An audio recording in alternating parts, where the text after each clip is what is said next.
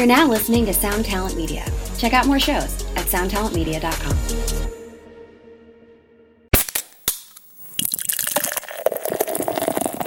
I think maybe the charm about Convent is that none of us has gone to like music college. Of course, we've had lessons in various forms when we were younger, but it's all pretty.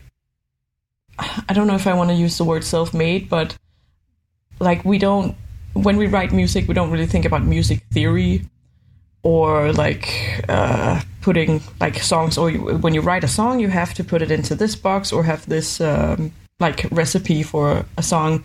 We just kind of just try to write what we feel like. Hey, what's up, Vox and Hops heads? I'm Matt, the vocalist of Cryptopsy and the host of the Vox and Hops Metal Podcast, brought to you by Sound Talent Media and Evergreen Podcast, where I sit down with fellow metal musicians to talk about their lives, music, and craft beer. Hope you had a killer weekend. I most certainly did. This Vox and Hops episode is presented by Heavy Montreal. Heavy Montreal are Montreal's premier metal promoter, and I'm very stoked to have teamed up with them to bring you Heavy Montreal Presents Vox and Hops Brutal Montreal 2022, which will be happening in my hometown, Montreal, on September 2nd at Corona Theatre. This year's event features Deicide performing their classic album Legion in its entirety, alongside Cataclysm, who will be performing their classic album Serenity and Fire in its entirety, as well as with Inhuman Condition, and I am very stoked to announce that we have added the powerhouse Undeath to Brutal Montreal 2022. I can't be more stoked about this. Tickets for Brutal Montreal 2022 are flying. Trust me, if you want to come to this year's event, you should pick up your tickets now via the link in the description of this podcast, because it is going to sell out and you're going to miss out on the chance to hang out with me and enjoy life, metal, and craft beer in my hometown of Montreal. It's going to be a blast. Don't miss it. I'm very stoked to have Heavy Montreal behind the Vox and Hops Metal Podcast. Now, before we jump into today's episode, I'd just like to ask you to follow the Vox and Hops Metal Podcast on the podcast platform of your choice. But more than that, I would love for you to tell a friend about the podcast. If there's someone in your life that just loves metal, loves extreme metal, loves thrash metal, loves deathcore, loves metal, well, do me a favor and let them know that the Vox and Hops Metal Podcast exists. You can tell them that there are over 350 episodes where I hang out with some of the world's best metal musicians, and that's the absolute truth, and we talk all about their lives and music while enjoying a craft beer. If you would encourage one of your friends to become a brand new Vox and Hops head, that would be something that I would truly appreciate. Now, today I'm very stoked to be back with Enrique Emilia List of Convent. Get ready, everyone. This is Vox and Hops episode number 357. I warn you, what you are about to hear is very disturbing indeed. Hey, what's up, everyone? Today I am back with Enrique Emilia List of Convent. Enrique, you were one of the first, if not top 10 pandemic interviews that I did remotely like this, and here we are 2 years later, hanging out again. Before we started recording, I said, oh, it's a shame that we're doing this like this again and not face-to-face, but I am happy to hang out with you again. How have you been doing? Let's start with this simple. How are you doing on this it's Saturday, and how are you doing? Pretty good. I've had, this interview is my only plans for this weekend, and it suits me very well. We just got back from tour, so really needed a quiet weekend off, and then the next many weekends we have festival plans and show plans, and yeah. Well, I'm happy that it worked out. I'm happy that I am your only plans of the weekend. It is an honor to disrupt your restful weekend, to hang out with me, to enjoy life, metal, and craft beer again. Let's jump into the shittiest question, the one that I like to ask. I did ask you last time, but it was so fresh and it was so new. And it was really, really scary at that point. The fear has died down a little bit. We understand what the hell's going on a bit more. How have you been coping with the glorious year of 2021 and half of 2022? You've been pretty busy, but how have you been coping during these glorious times? Very up and down. I think in the beginning of 21, we were still writing our latest album. Mm-hmm. And our rehearsal space got closed, got shut down for 5 months. And I mean, we can do a lot of things from home, like writing riffs and writing lyrics, but at some point you just really need to put on drums. And none of us live anywhere where you can have a drum kit in the living room. So yeah, that was pretty frustrating, and just not knowing what was going to happen. Not knowing if everything was going to be closed down for like 5 months as it was, or 10 months, or what was going to happen. So I think that was pretty scary. But yeah, we managed to finish the album and record it last year, and this year we released it, and we were so lucky to finally go on this tour that we just got back from. So all in all, it's been started out scary, but I think it's like right now we're on a more positive note, I think. I like that, and I've been following the progress of Convent since the beginning, and I'm just so damn stoked at how much you've blown up since our last conversation. The hype was there, but now everyone else seems to have also jumped on the hype train of Convent, and that makes me very, very happy for you.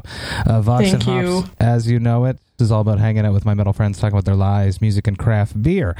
So what beer do you have on your side that we're going to be sharing virtually this time? Last time it was a Kissmayer. I wonder what you have this time. This time it's an Implosion by the Danish company To Øl, which means 2 beers. And it's actually a non-alcoholic beer this time, because as I said, we just got back from tour, and alcohol and I, we had a very close relationship on that tour. But now we're on a small break. That's good. That's good. I mean, it's important to listen to your body and to take care of yourself and to find that balance. And it is something that's intense on the road. Every night is a fun night for the people coming to the shows, and they expect us to have just as much fun as they are having. If it's a Saturday night or a Monday night, for them it's a big night, but for us it's another day at work, a fun day at work, but sometimes that can get a bit out of hand, and you need to rest when you get home. I learned that when I went to go play a show 2 weeks ago in Winnipeg. I had a lot of fun, specifically at this brewery, Sucrum's Brewing from Winnipeg. We did a pre-fest party there. I went there afterwards. They basically fueled the entire festival. The Manitoba Metal Fest was like packed with Sucrum brews. So yeah, I had to take a few days off when I came home from that as well. This is Plot Twist from Sucrum's Brewing. It's a coffee pilsner, which is pretty cool, 5%. I like putting coffee in everything. I like coffee, and it's 1 p.m. for me, so why not? I'm going to crack this, and I would love to dig into the evolution of your craft beer palate. I like to ask this question when I have return guests. Have you changed or evolved since our last conversation in craft beer? Are you more of an enthusiast? Have you stepped away?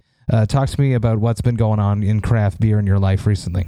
Actually, I think it's a pretty boring story because, as you mentioned yourself, I think that I have sort of stepped down a bit. I think it's a mix of, being in lockdown, haven't been out that much within the past 2 years. I also live with my boyfriend who doesn't drink alcohol, so we just never really have alcohol at home. Like, sometimes I'll have the odd, glass of wine or, a beer if I really feel like it. But yeah, a mix between those two things, and then, went out on tour, and then it got completely out of hand. It's the yin and the yang, Ricky. You got to find the yin and the yang. Cheers to you. Yeah, still searching.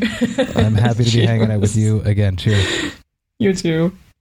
So it's got the Pilsner on the nose. I'm not feeling coffee right away on the nose. Maybe a little bit. But on the mouth, it's like a bang of coffee bite, bitter bite.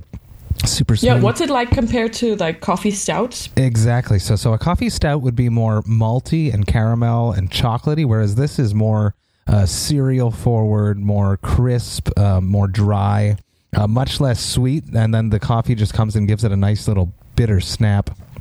Really, really cool. Shout out to Andrew and the rest of the crew at Sucrum's for being so damn cool and hooking me up with this brew. I like it very much. Very, very cool. I would love to talk about the Convent Pop. That's what I wrote down here. The Explosion. I just had Alexander Jones from Undeath on.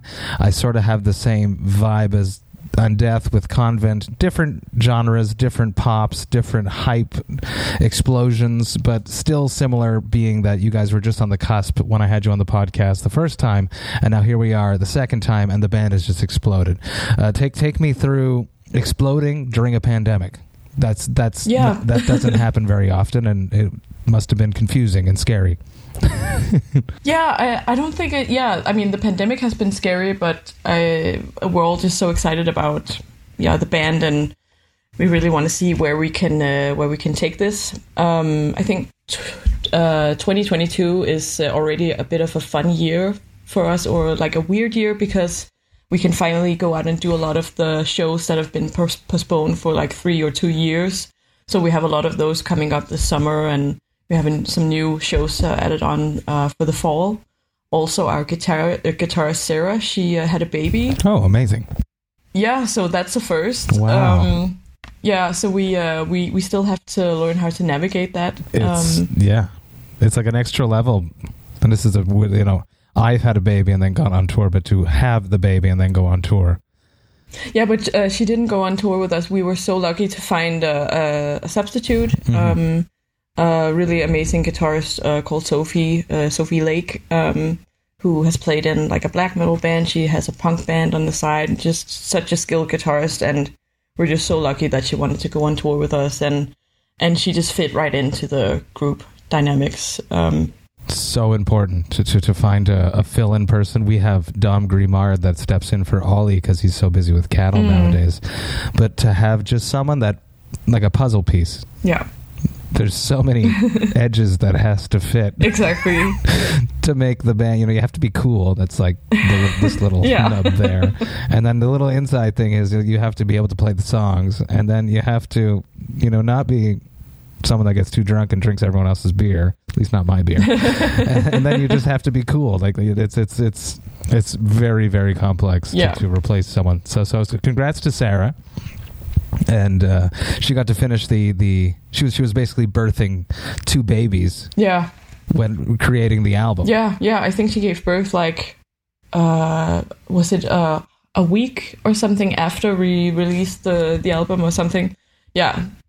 So it was pretty fun timing. Yeah, but it's been so weird because we didn't get to see the baby until like 2 months after he was born, because then we had to go on tour and just so many things were happening all at once. So, but we finally got to meet him and see Sarah again. That was just a pretty big experience. It's family, eh? We're bandmates, so we're family. We love each other. In the band we call each other. We call each other, our like the other girls are my wives, and like we're just married. Basically, you signed a contract together. Yeah.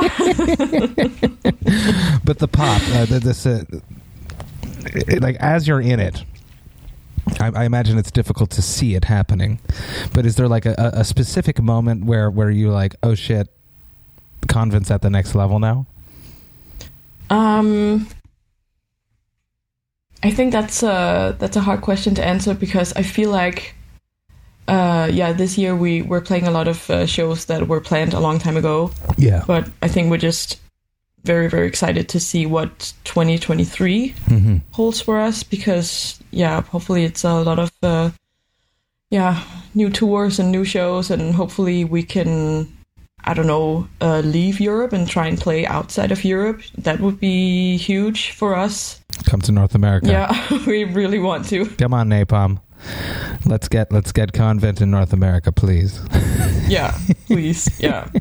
But I think it's definitely not off the table. But of course, our booker has been completely stressed out for the past 2 years, and just mindless the amount of changes they've gone through. When you were watching, like, you've been booked on these festivals, and I've seen it happen to other people, so I wonder if it happened to you guys.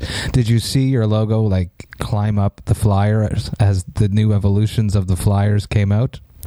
Yeah, kind of. Yeah, actually. But then again, we're playing Mystic Festival in Gdansk in Poland next week, and they didn't put us on the poster at all. Oh no.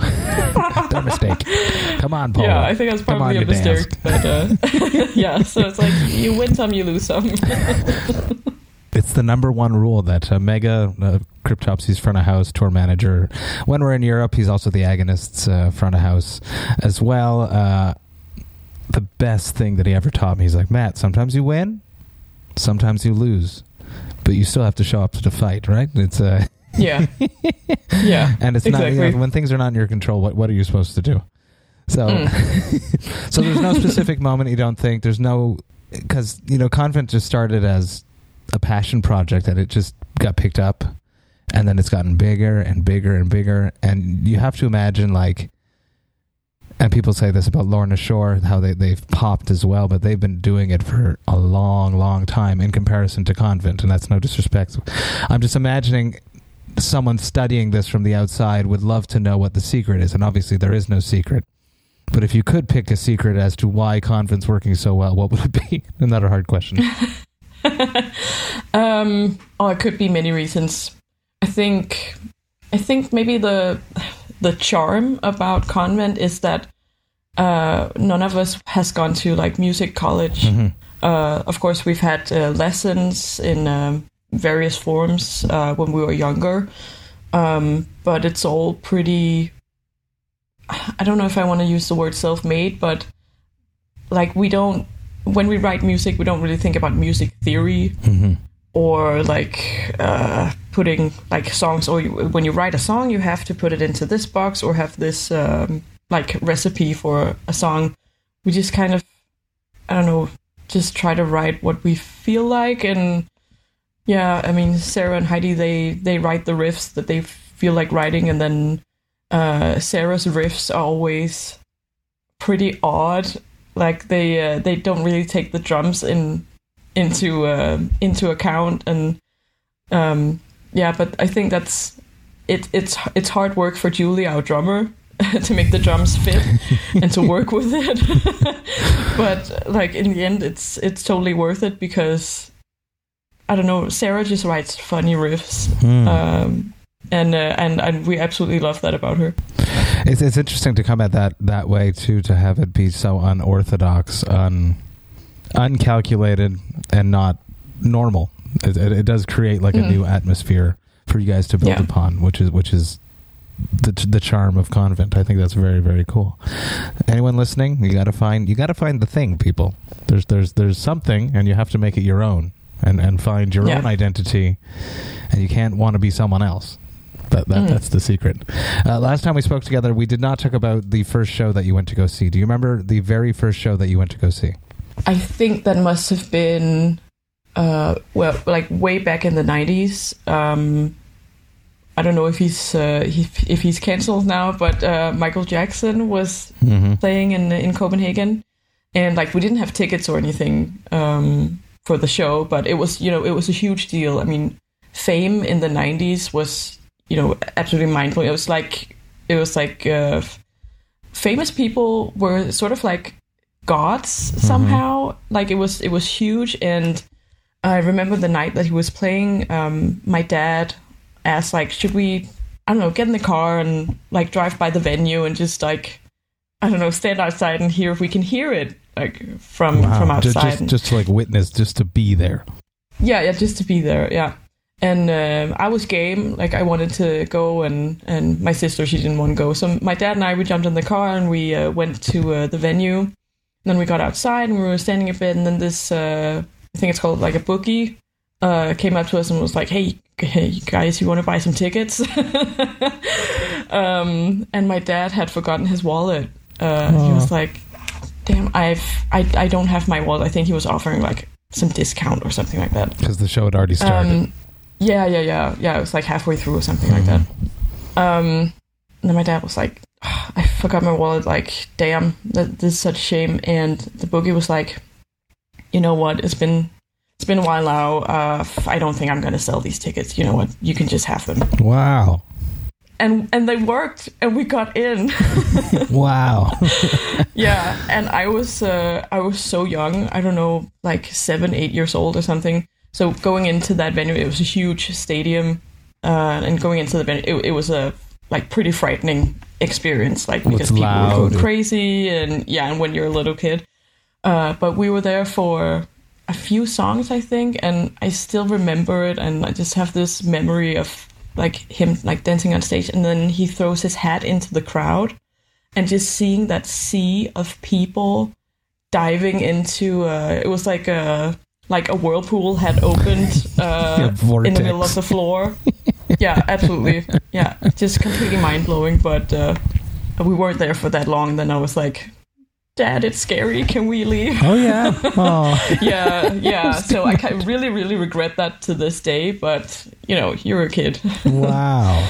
Yeah, I think that was my first experience with live music. Wow. That's a big one. It's hard to top that, and Michael is canceled, but was a big star. Definitely sang some good hits. Not a nice person, but I find myself doing that a lot.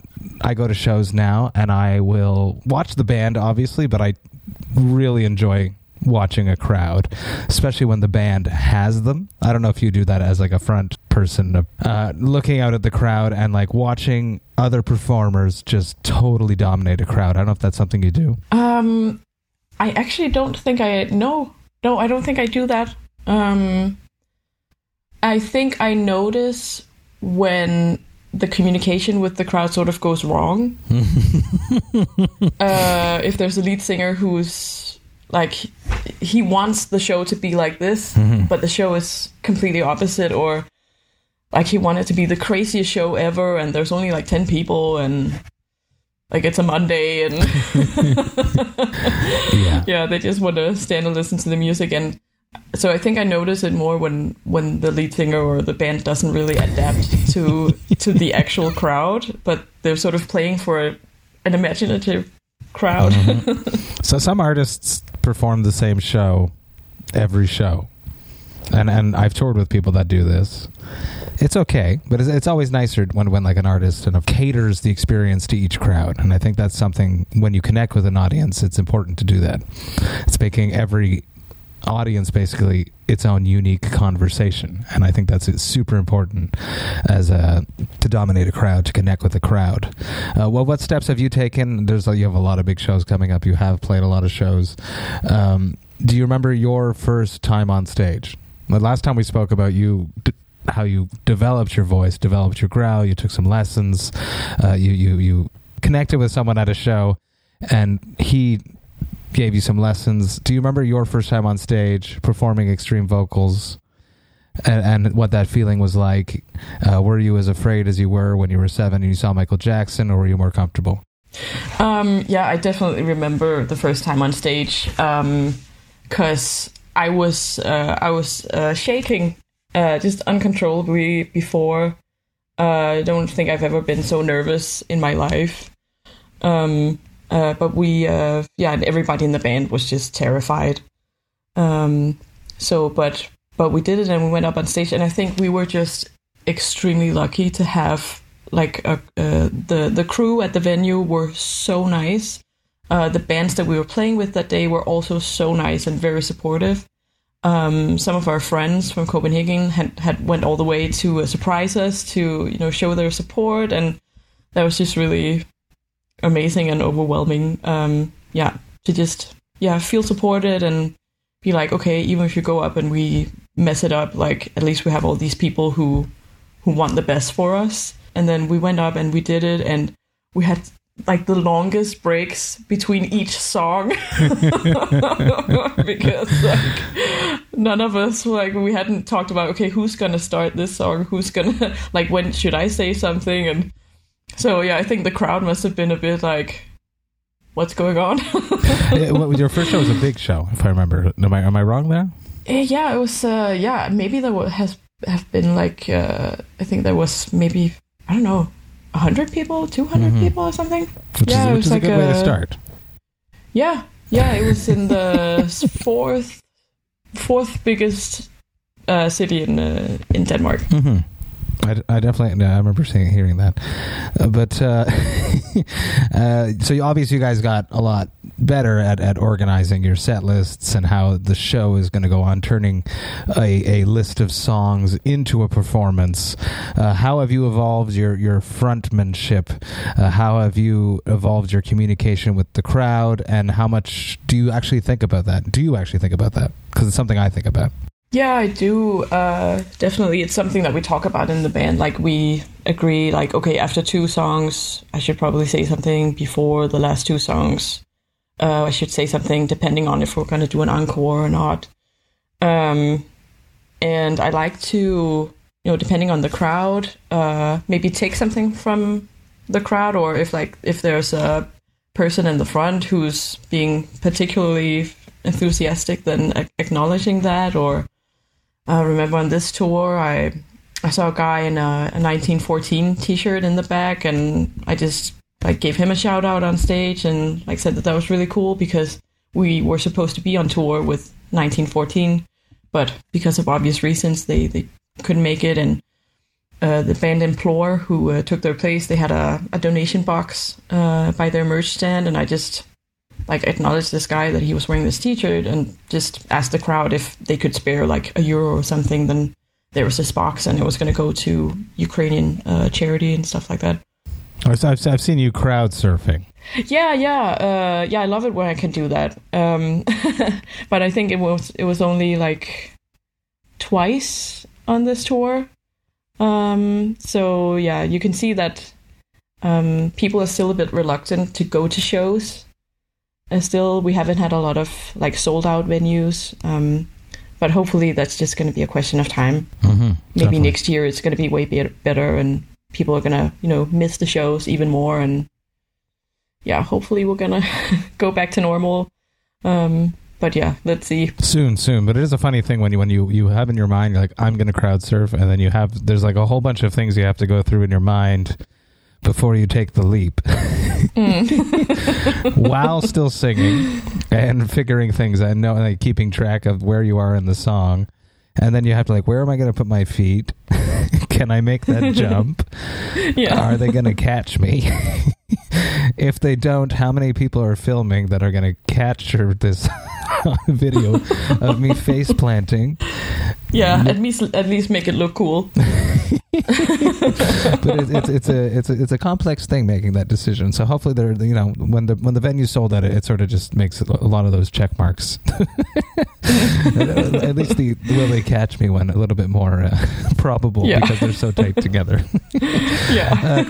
You guys dropped Call Down the Sun via Napalm Records on March 11th. Talk to me about this new record. Talk to me about what changed. Is there anything that changed for yourself preparing for this record versus the previous one? I'm neck deep in writing new lyrics and placing lyrics for the new Cryptopsy, so it's really in my mind right now. I was literally doing it about 20 minutes before we started this for another song for the new Cryptopsy. So to talk to me about this record, what did you apply differently? Did you apply something differently, or did you go by the motto, if it ain't broke, why fix it? Well, we could have done that because we received a lot of really positive feedback on the first record. But that meant that we also had a lot of, we had really high standards for ourselves and high expectations for ourselves for the next one. And we all agreed that we all wanted to challenge ourselves even more, because we really wanted people to, see or notice or hear that we had developed, because I think we're still at a stage where there's a lot of developing to be done. I'm happy with the place that we are, but we can definitely do more, I think, or try new things. And yeah, we sort of set some challenges for ourselves, and I think we're a bit afraid of how people are going to receive the album, because the writing process had been obstructed so much because of COVID. And even though we were at home, the hard follow-up, it's so album. stressful. I'm so glad that my first record with Cryptopsy wasn't successful. I can only get better. Had it been a super big success, that follow-up would have been so stressful. And the follow-up question is, it's were there moments you guys wrote stuff and then you were like, no, this is not good enough, and you scrapped it and you had to keep going? Yeah, that definitely was times where we did that, and riffs that we tried working with that just ended in the no pile. Yeah. What is people's ego in those situations? Most bands, it tends to be for the good of the band, But sometimes there's certain riffs that people really, champion, and they want that riff. Yeah. How did definitely. everyone cope with their babies being thrown in the no pile? Yeah. So a long time ago, we learned that there's it's not called no. It's called let's try and work with it. How can we change it so much that it's not your riff at all anymore? Yeah, something like that. And just acknowledging that person's work and saying, okay, we're going to try. Let's try and put some drums on it. Let's try and put this riff after the other ones that we have, or in between, or like let's try and place it in in the song that we're writing. And I mean, at some point, everybody sort of acknowledges that, okay, this just doesn't work. But you exhaustively try to make it fit. Yeah, we've tried, and I think just acknowledging that person's work and say, okay, but we've tried everything now, and that person can say, well, okay, we've tried everything, and I can see now that it doesn't work. How different was this than previous? Like, do you guys typically write in a room together? So it works best if everybody is just like writing at home, like in their own safe space, and without a lot of people watching them, and with no pressure. And then Sarah or Heidi will send us their riff ideas, and Julie and I will sort of think about it and like figure out, okay, what can we write? And then Julie will try and put on some drums, and we'll figure out, okay, how many times should this riff repeat itself, and how should the drums like build up and all that. And while that's happening, I'm sort of thinking about, okay, what should the lyrics be about, and where can I actually put the words? Interesting, because you guys sort of sound like a jam band. Yeah, okay. You have the vibe of like the ritualistic repetition of stuff. You guys sort of feel like that, so it's interesting that you don't write in that context. Yeah, no, we tried doing that, but it didn't work.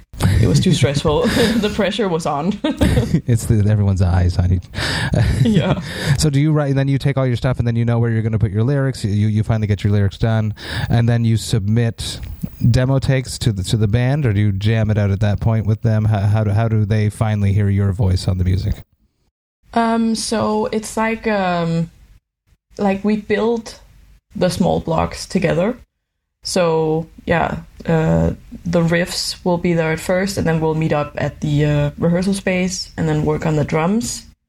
And I'll sit on the couch and be a lazy singer and just with a beer and like listen and go, where should I put the lyrics?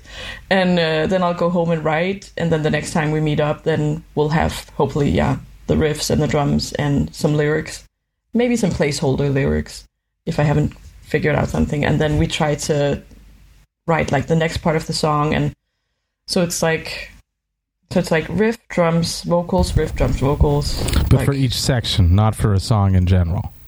Yeah, kind of. Wow. Okay, that's interesting. Yeah. Yeah, so it's like I don't know how to explain it in English, but like a continuous like work flow. Interesting. It's interesting. I've never thought of building a song that way. That's the charm of Convent. I like it. I think it's interesting. Hey, what's up, Vox and Hops heads? I just want to take a little moment about Cryptopsy's upcoming tours. That's right, I'm talking about the Scream of Perseverance tour and our headliner dates that coincide with that tour called As Summer Burns. The Scream of Perseverance tour is kicking off at the end of May and runs all the way until the end of June. We are supporting the mighty Death to All. We are going all over the United States, and we are hitting some of Canada. So excited to be honoring the legendary music of Death alongside amazing musicians that performed on these albums. Even more stoked to be doing some headliner dates in some cities that I've actually never played in. If you are planning to come to any of these shows, you should definitely grab your tickets by going to voxandhops.com/summer, and you will be able to grab all of your tickets there. That's voxandhops.com/summer. Do it, people. Come hang out with me. Enjoy life, metal, and craft beer in your hometown. Come to a show. We're going to have a great time. Now, enough about all of that. Let's get back to the episode. something that I helped introduce you to. I'm not sure if anything has come of it as of yet. And if things have happened and you can't talk about them, I completely understand and respect that. Of course, I'm talking about the Monster Factory. The wonderful Sébastien Croteau runs a group of extreme metal vocalists to do voices for movies, TV, video games. I'm a part of it, and so are 100 other extreme metal vocalists from around the globe. And Enrique, you are a part of the Monster Factory. Talk to me about your experience with the Monster Factory, if you can talk about stuff, because I know there's a lot of NDAs that we've signed and we can't talk about much. Yeah, yeah, definitely. So all in all, I've just had a really nice experience with talking with Sébastien and the other people involved. But no jobs have ticked in yet. I don't know. I think maybe video games in Danish is not really that big a thing over here. So yeah, I'm not sure if many jobs will tick in.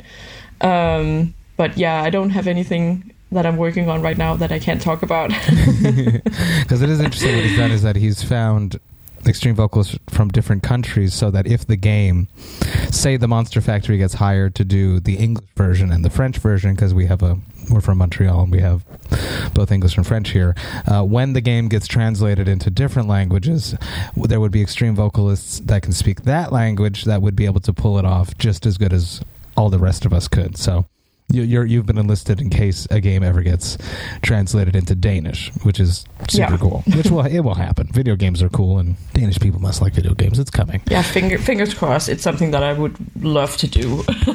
I have a blast doing it. It's like really different than anything doing stuff for bands. I find it easy.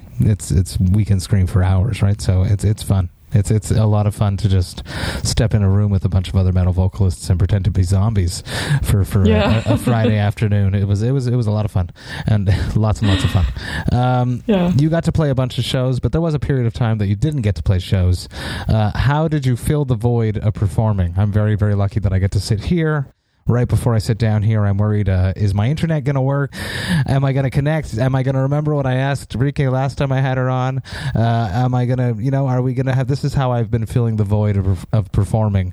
How did you do that when you weren't playing shows? So in the beginning of COVID, I got a job. I got a full-time job. I got a boyfriend. Mm-hmm. Congrats on that too.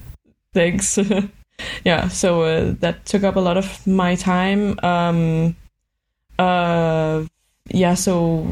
spent a lot of time on that, and then just I don't know, staying at home, watching movies, watching Netflix. It's good fun. Yeah, it feels good. Yeah, we went to a couple of shows, but had the whole COVID experience with sitting down and wearing masks and all that. But then everything was open, then everything closed down again, and it's kind of it came like in waves. Mm-hmm. I hope that the waves are subsiding and that life comes back to normal.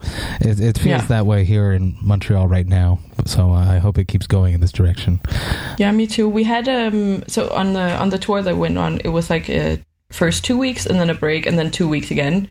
And on the first 2 weeks, we were quite worried about COVID. I had recently had it, so I wasn't that worried. But some other people in the bus, they haven't had it yet. So they were pretty worried, which I totally get. But on the second leg of the tour, it just didn't cross my mind at all. Like, it was as if it was just gone. Yeah, at that time. So, it's funny how fast you can adapt to just a new agenda. Well, it sounds like we're just ripping the pages out and we're back to where we used to be. Hopefully that is the way it keeps going. Something that I've been wanting to do for you, but I haven't done for you as of yet, is create a convent beer. But there was a convent beer, and correct me if I'm wrong. I had as I was writing this out, I had a flash. I'm like, oh shit, they did. It was Royal Export. Am I correct with that? They made actually, a bunch of Danish artists. Cabal had one. You guys had one. What was the story behind this? It was like a fundraiser. Am I crazy? Yeah. So they were just they were thinking a lot about these bands who were like standing in front of like their breakthrough, or like had just released records or something and had all their shows taken away from them because of COVID. And they just wanted to do some collaborations with a lot of different bands, a lot of different genres, like 15 different bands. In all types of genres, and they just they didn't brew like a new beer for us, but like just putting our label on the beer that already existed, and then did a lot of promotion, and we played a show that they set up, and they just print a lot of like posters for buses and stuff like that, and they were just like, hey, remember to support these bands, and we want to make a difference for like the music for these bands who were up and coming before COVID hit. So that was a fun project to be involved with. Good for them. Good for them to. It's a big beer company to do that. It's like not a small craft thing. It's a big beer company. I wouldn't even call it craft beer, but and I have drank a bunch of them playing in Aarhus. What was the venue there in Aarhus? Was it Vauxhall? Yes, exactly. Or Atlas? At Vauxhall, 100% Vauxhall. I drank a lot of rail exports there, as things tend to happen on tour, as we mentioned earlier. But yes, absolutely. But if you could make your own, like where it's brewed, an actual Convent beer, I've had something tinkering in my mind for Convent for a while. I love the Danish craft beer scene. I'd love to step my feet over there with a collab with Convent. What style of beer would you make it, and what would you call it? It's funny because I always imagine it being 4 different beers, because we're pretty different in the band. So like I would definitely have some sort of maybe Yuzu IPA, and Julie would definitely just have a straight up Pilsner, like no funny business, just straight up old fashioned Pilsner. And for Heidi, it would definitely be a cider. Yeah, because she's not a big beer person, but she loves ciders. And for Sarah, that would probably be something like the Unibrew beer or something like that. Maybe a more powerful one. Nice Belgian double. Yeah, she's definitely the beer connoisseur of the band. Really? Big beer. Yeah, you have the wrong girl. Well, you've been my friend the longest, Riki. That's why. when Napalm says, "Do you want to talk to Convent?" I was like, "I'll talk to Convent again." I like that. A new segment, bringing it in right now. I think it's important. We are tough metalheads, but that doesn't mean that we don't have emotions. That doesn't mean that we don't go through tough times.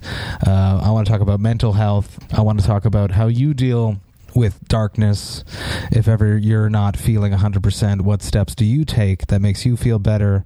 And as a follow-up question, how would you want your friends to approach you if they felt that you were not doing well? That's such a good question.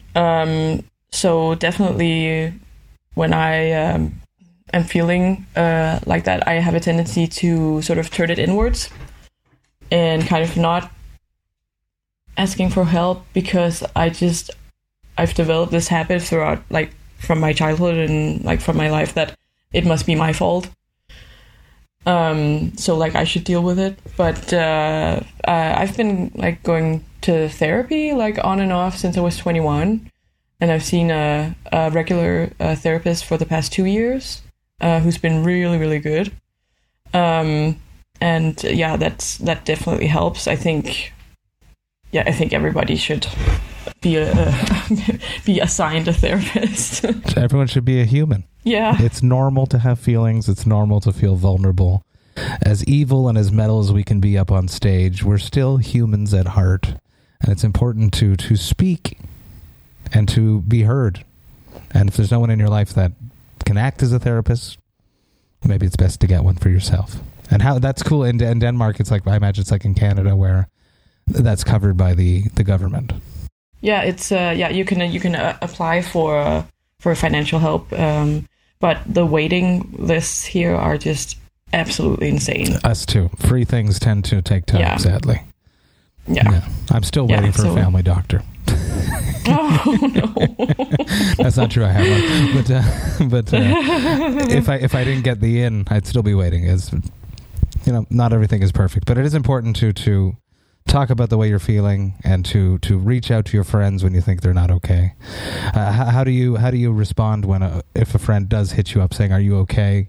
Is that something that snaps you out of it? Is it something that allows you to vent a little bit because you know that they're there for you? Yeah, definitely. So I've had many experiences where someone asked if I was okay, and I was like, like, you know what? Actually, I'm not. I'm actually worrying about like this and this and this, and it's like the worries are just there, but I never really like question why they're there or go, oh, I must do something about it because I don't know, I just worry about everything all the time.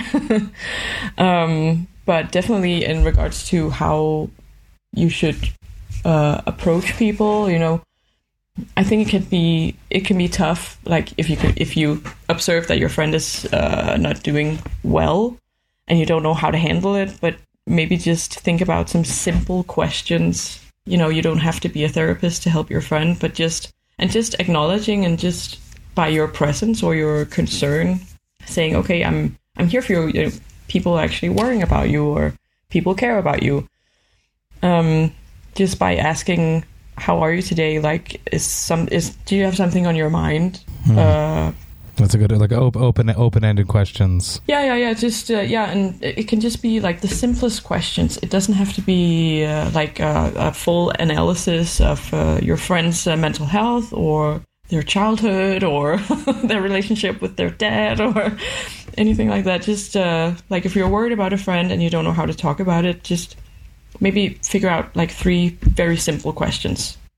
Like, you don't have to, you know, be a rocket scientist, to show that you care about your friends. And I think the most important thing is just listening. Once you do open those 3 simple questions, it's important not to talk at that point and let the person have the space. Yeah, and not necessarily try to come up with a solution. Because they probably don't even want a solution at that point. Yeah. Yeah. Excellent points. I think it's important. It's a new segment. I'm going to keep bringing it up because we lost a good one a few weeks ago, and yeah, definitely. That was a hard show to get through. We were in Bilsen in Belgium when we got the news, and we were just all sitting outside, and it was like in between some of the bands, and we were just all in shock. And our tour manager, he knew Trevor, like, not as a close friend, but they had performed together before, and like he'd had some contact with him, and he was really shaken by it. And yeah, so it felt a bit weird, like going on stage and having to, you know, perform when you just receive some news like that. Put the mask on. Yeah, but I mean, we gave him a shout out like during the set and just said like, okay, tonight we play for Trevor. He was a good one. He was one of the best. That's all we can do. Yeah. I didn't know him, never talked to him, but he just seemed like such a nice guy. I mean, he's just someone that everybody knows. He was the best. Rest in peace, bud. One last question. I already asked you the previous time I had you on, but I am curious if it's evolved. You are drinking less at home, but you did just have a massive tour that you're recouping from still. I'm curious what your hangover cure was on this tour. Has it evolved? Has it changed since the previous time we were together? On this tour, did you develop any new habits to make you feel better? What was your hangover cure on this run? It's so funny that you asked, because I was actually thinking about that question when on tour, and I think I found the perfect answer. Yes. Like, the best hangover cure is just playing a show. I feel great after playing a show, even if I've been extremely hungover the whole day and haven't had anything to eat because I've been like nauseous and yeah. But also try to drink a lot of water, which is good as a vocalist too. So it's a 2-in-1 thing there. But that is true. I have been very badly hungover, and I was playing London. And I was hungover up until I played the show. And then as I played the show, I was like, oh, I feel better now. This is okay. I guess I can go again. But I took it off that night, though. But It's like all the adrenaline just comes in like a fist and just like knocks out the hangover from your body. And it's like, okay, I can take up all the space now. And yeah, then when we walk off stage, you're fine. And then round two begins. Enrique, thank you so much for hanging out with me yet again, talking about life, music, craft beer. I had an absolute blast. I really, really appreciate hanging out with you every time. Next time it will be in the flesh, hopefully on a North American tour. If not, I'm over there. We will connect. Enrique, thank you so much. It's amazing. Cheers. Cheers. Hey. Hey, thank you all so much for listening right to the end. You know that I love and appreciate that. Man, this was an awesome hang. I am just so stoked with how goddamn huge Convent has become throughout the pandemic. From that first chat that we had at the beginning of the pandemic till now, they've just blown up. I am so proud of them. I'm a huge fan, and I cannot wait to hang out with Enrique face-to-face, enjoying a brew, enjoying not a brew, just hanging out. I don't care. I want to hang out with Enrique face-to-face. Massive cheers to you, Enrique. Thank you so much for hanging out with me yet again. If you haven't checked out the new Convent record, do it. Trust me, you're going to like it. Now, if you enjoyed this Vox and Hops episode, you should sign up to the Vox and Hops Metal Podcast's mailing list. You can do that on my website, voxandhops.com. That's VOXANDHOPS.com. When you do that, you shall receive one email a month that contains all of the details of everything that has happened recently in the world of the Vox and Hops Metal Podcast. You'll get to see which episodes I've released recently. You'll get to see which episodes I have coming up. You'll get to see which albums the Vox and Hops album review crew have reviewed recently. You'll get to see any information about any projects I have in the works before I announce them to the public. And trust me, I always have a bunch of things going on behind the scenes. You also get to see which albums Jerry Monk, the metal architect himself, has added to the Brutal Awakenings playlist, the most extreme, fresh, new music that is dropping every week. Jerry listens to it all somehow, and he puts it on the playlist for you to enjoy. It's available on both Apple Music and Spotify. The Brutal Awakenings playlist is what you want to be listening to. Trust me. There's just so much going on in the world of the Vox and Hops Metal Podcast. I hate for you to miss a single thing, so sign up to the mailing list. The Vox and Hops Metal Podcast is brought to you by Sound Talent Media and Evergreen Podcasts. I hope you have a killer rest of the week. I will be back next week with 2 episodes, one on Tuesday and another on Friday. But until then, remember to enjoy life, metal, and craft beer. Cheers, Vox and Hops heads. Hey, you. Do you have any plans this year? How's that going? Did you get 2020'd? Well, welcome to a brand new podcast called 2020'd, where myself, Benny Goodman, and my good friends Corey Paisley and Siobhan Cronin from the band Lost Symphony also got 2020'd. And since the world ended this year, we decided why not just check in with some of our friends in the music industry and see how everyone's doing. We're going to get a candid look at life on and off the stage, as well as the mindset of some of the most successful people in the entertainment industry. New episodes drop every Sunday and Wednesday at 9 p.m. Eastern. And you can listen at 2020-d.com, soundtalentmedia.com, or on your favorite podcast app.